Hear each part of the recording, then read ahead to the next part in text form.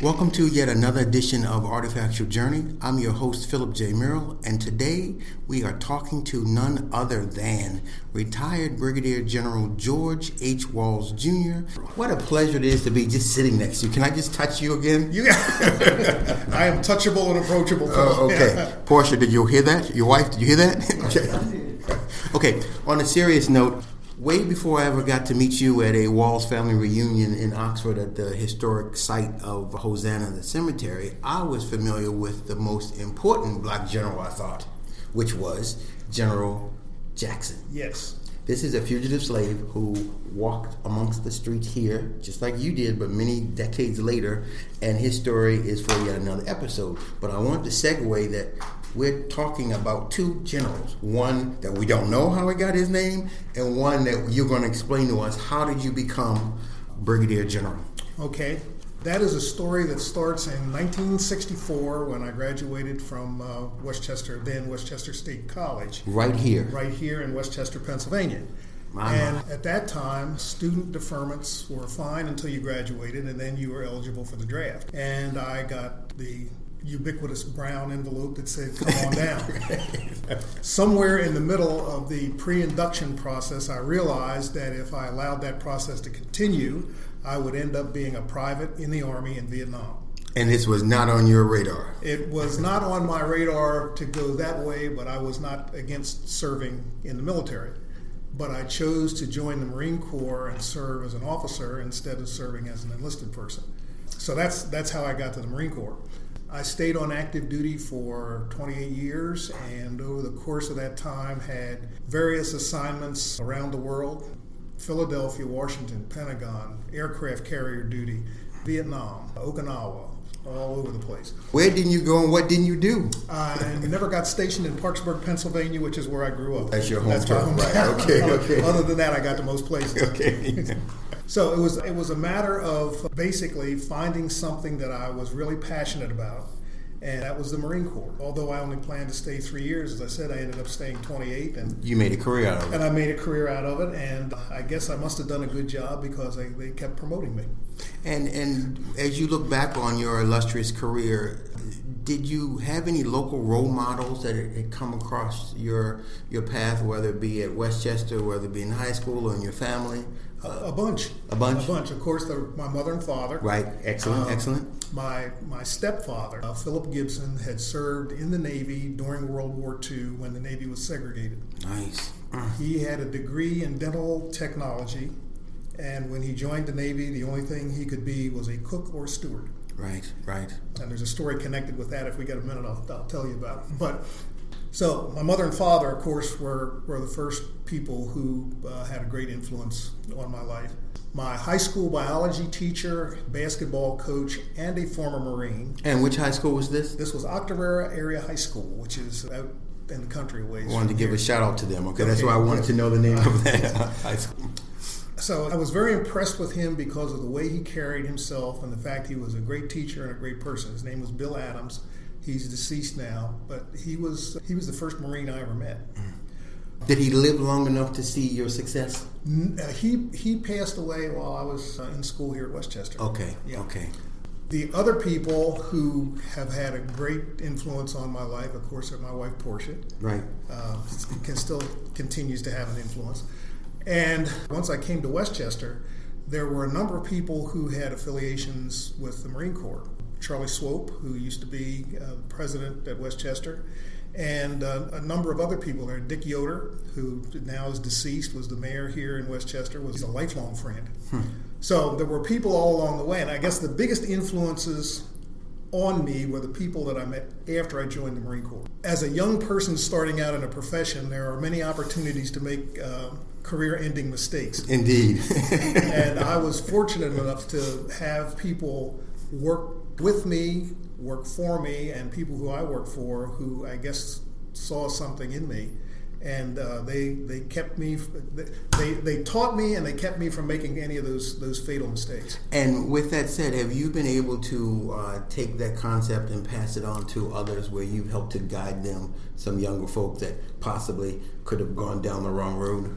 I have been trying to pay it forward ever since I was 22 years old. Okay. And still do. I mentor young people. Wonderful. I'm still in touch with some people who I knew 50 years ago. And we'll talk two of them I go to lunch with once a month. Right, that's lovely. That's fabulous. So we do that right now. And when we leave here, we're going down to the university for a little tailgate and a football game, and we're going to meet a young lady who we are supporting going through Westchester. That is outstanding, and it's so nice to hear a person of color giving back. So often people don't understand that there are various degrees of philanthropy, and you don't have to always have your name in the lights when you're doing something. And sometimes, historically, people of color have done a lot. It just hasn't been publicized. So it's nice to hear you say that. That touches my heart. We need more people to step up to the plate to do what the Walls family is doing. So I commend you on that.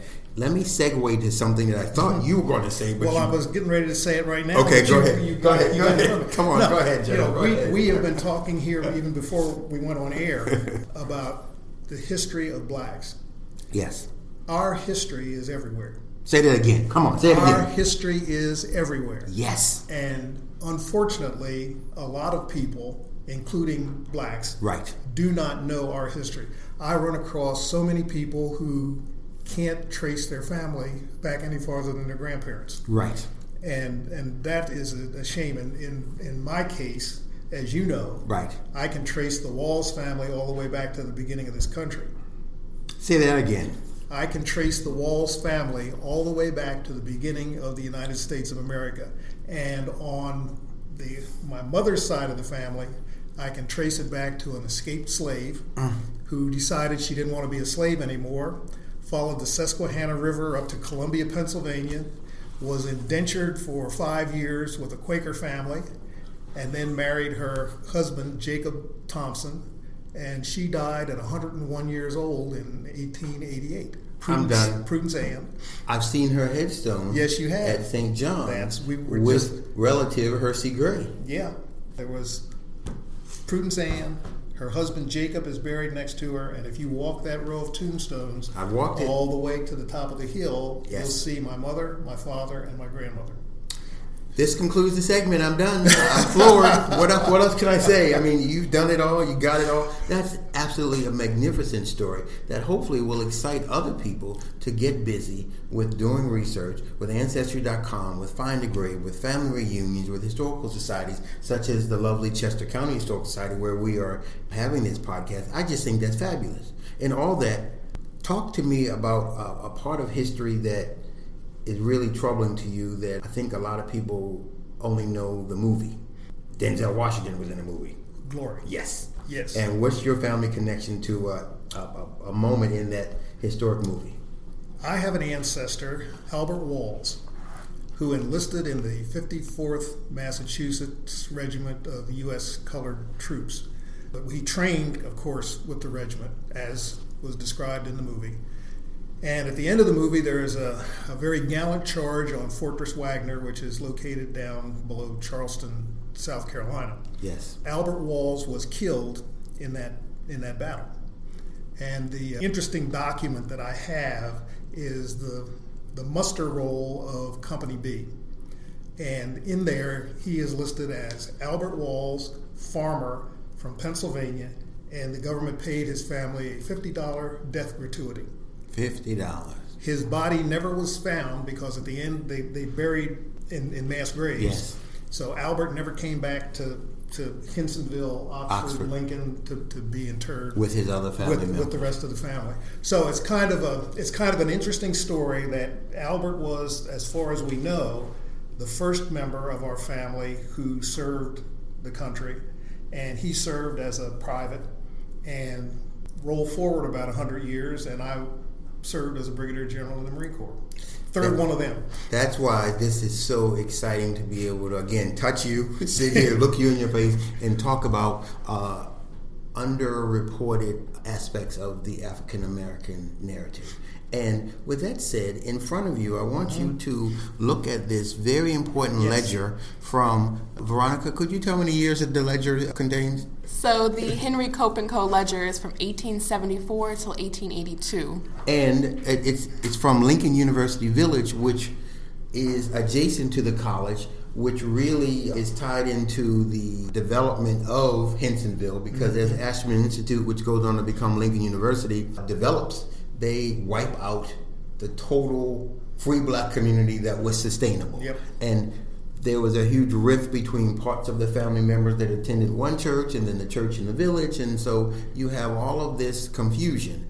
And tied into the confusion is the fact that so many of these early family names, the Drapers, the Hiltons, the Walls, the Jays, they all intermarry, and they use the same name over and over again. And so in this ledger, the company opens up in 1862 down in the village. Most people might know where the railroad tracks are today. That's obviously where President Taft came when he visited Lincoln, and that's the famous train depot that Langston Hughes was on, and so forth. But we're after understanding where the former USCT lived and worked after they returned from the war, and the former slaves and the wealthy white people. So this ledger really encapsulates well-known names from the Commonwealth, from Delaware, from Maryland, and it's a treasure trove. And at the bottom of page 181, you see what? Say it out loud. George Walls Jr. And I have my trusted sidekick here, Veronica A. Carr. And what's the relationship? Because I don't know. I can't keep it straight. I'm all walled out. So according to our Ancestry.com research, George Walls Jr. is the son of the first George Walls to settle in Hensonville with his brothers William Walls and Edward Walls.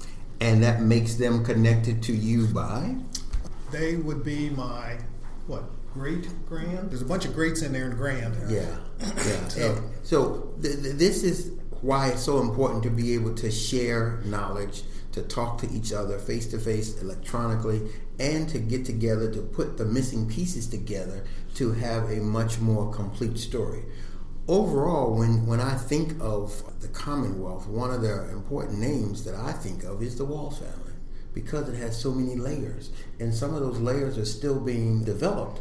And every time I take someone of a certain age to Hosanna, they start telling me, I didn't realize, but I'm related because of the Noco family, because of the Coles, because of the Duffys, because of the Websters and the Walls.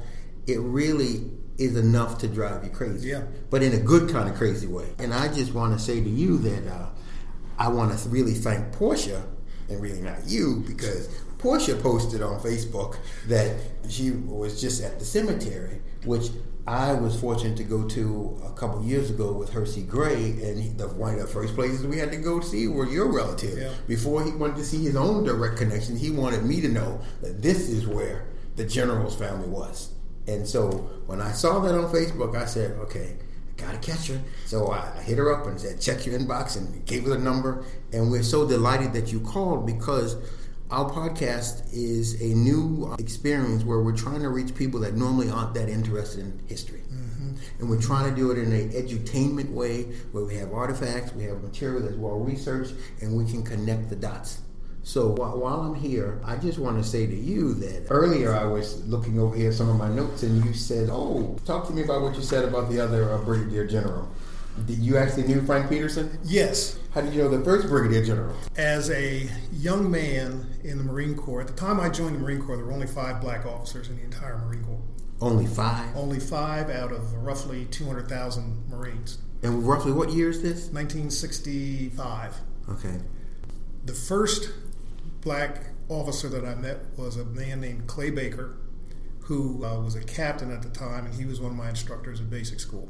Was he harder on you because of the black connection or not? No, actually, again, there was the formal military relationship, and then there was a let me pull your coattail about this relationship. Okay. So that was in basic school with Clay Baker. I went to Vietnam, and I met, he was a major then, he retired as a colonel, Ken Berthoud, and he became one of my closest friends and mentors up until the time he died. The next person was then Lieutenant Colonel Frank Peterson. Now, this goes back to like 1969, and he was a naval aviator, Marine Corps aviator, first to command Marine units in aviation at every level, flew every aircraft that the Marine Corps had, and was a very, very great friend of mine, and he passed away about 4 years ago now. Yes. So he was the first. Right. The first active duty black officer to become a general. The second black officer made it as a reserve. His name's Gary Cooper. Is he still with us? Oh, yeah, very much so. Okay. Yeah. He and I met in Vietnam out in the jungle. Out in the jungle. And he and I have been friends ever since 1966. I love these stories. We talk to each other once a week, whether we need to or not. And I refer to him as, I'm an only child. Okay. So I refer to him as my brother from another mother. Right, I love that phrase too, yeah. He made his first star, made his second star in the reserves. He has been an assistant secretary of the Air Force. He has been the ambassador to Jamaica. He served in the Alabama state legislature and owns a bank. Other than that, he hasn't done much with his life. Not at all. Not at all. But it sounds like you just roll with folks that are in high cotton, as the folks used to say. Well, like I said, I was very fortunate to have these people as friends and mentors. And then I was a third. I got promoted in 1991 and stuck around for a couple of years, and then I won't say it was a higher calling. I had another calling, and decided that 28 years was enough, and I retired. You appear to be very humble, and that's also very impressive to me. You don't carry yourself like a retired brigadier general that you think someone would be of your ilk. Well, no. Is that because of your family and the foundations that were laid at home, or is it because of your military experiences, or just it's your personalities within your DNA? It's all of the above. I was raised by my mother and grandmother until my mother remarried. And their philosophy was that you treated people the way you wanted to be treated, yes, and you treated everybody with respect. So during my time in the Marine Corps, I respected the private as much as I respected other general officers. Right. And most times I listened to the privates because they knew more about what was going on than anybody knew anyway. Right. That's just, it's a function of all the things that you mentioned, Philip. It's just my personality and my nature, and I love people, and like to be treated well and like to treat people well. Well, I definitely have to say that I get to meet a lot of important people, some really famous, some really wealthy financially, but you rise to the top of my list because of your personality, your accomplishments, and your passion for history and for life. So as I wrap up this episode of Artifactual Journey with retired Brigadier General George H. Walls Jr., I want to ask you one last question, and be honest, because you've been honest throughout this conversation. Only way I know how to be. Exactly. Where was one of your favorite haunts when you were matriculating at the college in Westchester? That you can tell us that. Make sure it's clean. Yeah. No women's dormitories, that kind of stories, but the clean stuff. No, as I told you before, they tore Old Main down. Okay. So that wipes out 4 years right there. Okay. Underneath the old women's gym at Westchester, they used to have a place where students gathered called the Rathskeller. And at the time I was at Westchester, there were probably 25 black students. Did you know them all? Oh, yes. Yes, I mean, we studied together, we banded together, and I'm still in contact with half of them. Okay. Yeah. So that was one of the places where when I wasn't practicing for track or I wasn't studying, never mind. That's where we all got together and we hung out, we played music and shot pool and that sort of thing. So that's your favorite haunt of from the times at Westchester. Okay. Yeah. Well, this has been a pure delight. I don't get up this early on Saturday morning for too many people or too many reasons, but when I have a chance to sit, touch, look at, and interact with the retired Brigadier General, you can best believe that Philip J. Merrill will be there. So this is a wrap. Thank you, and stay tuned for future episodes of An Artifactual Journey.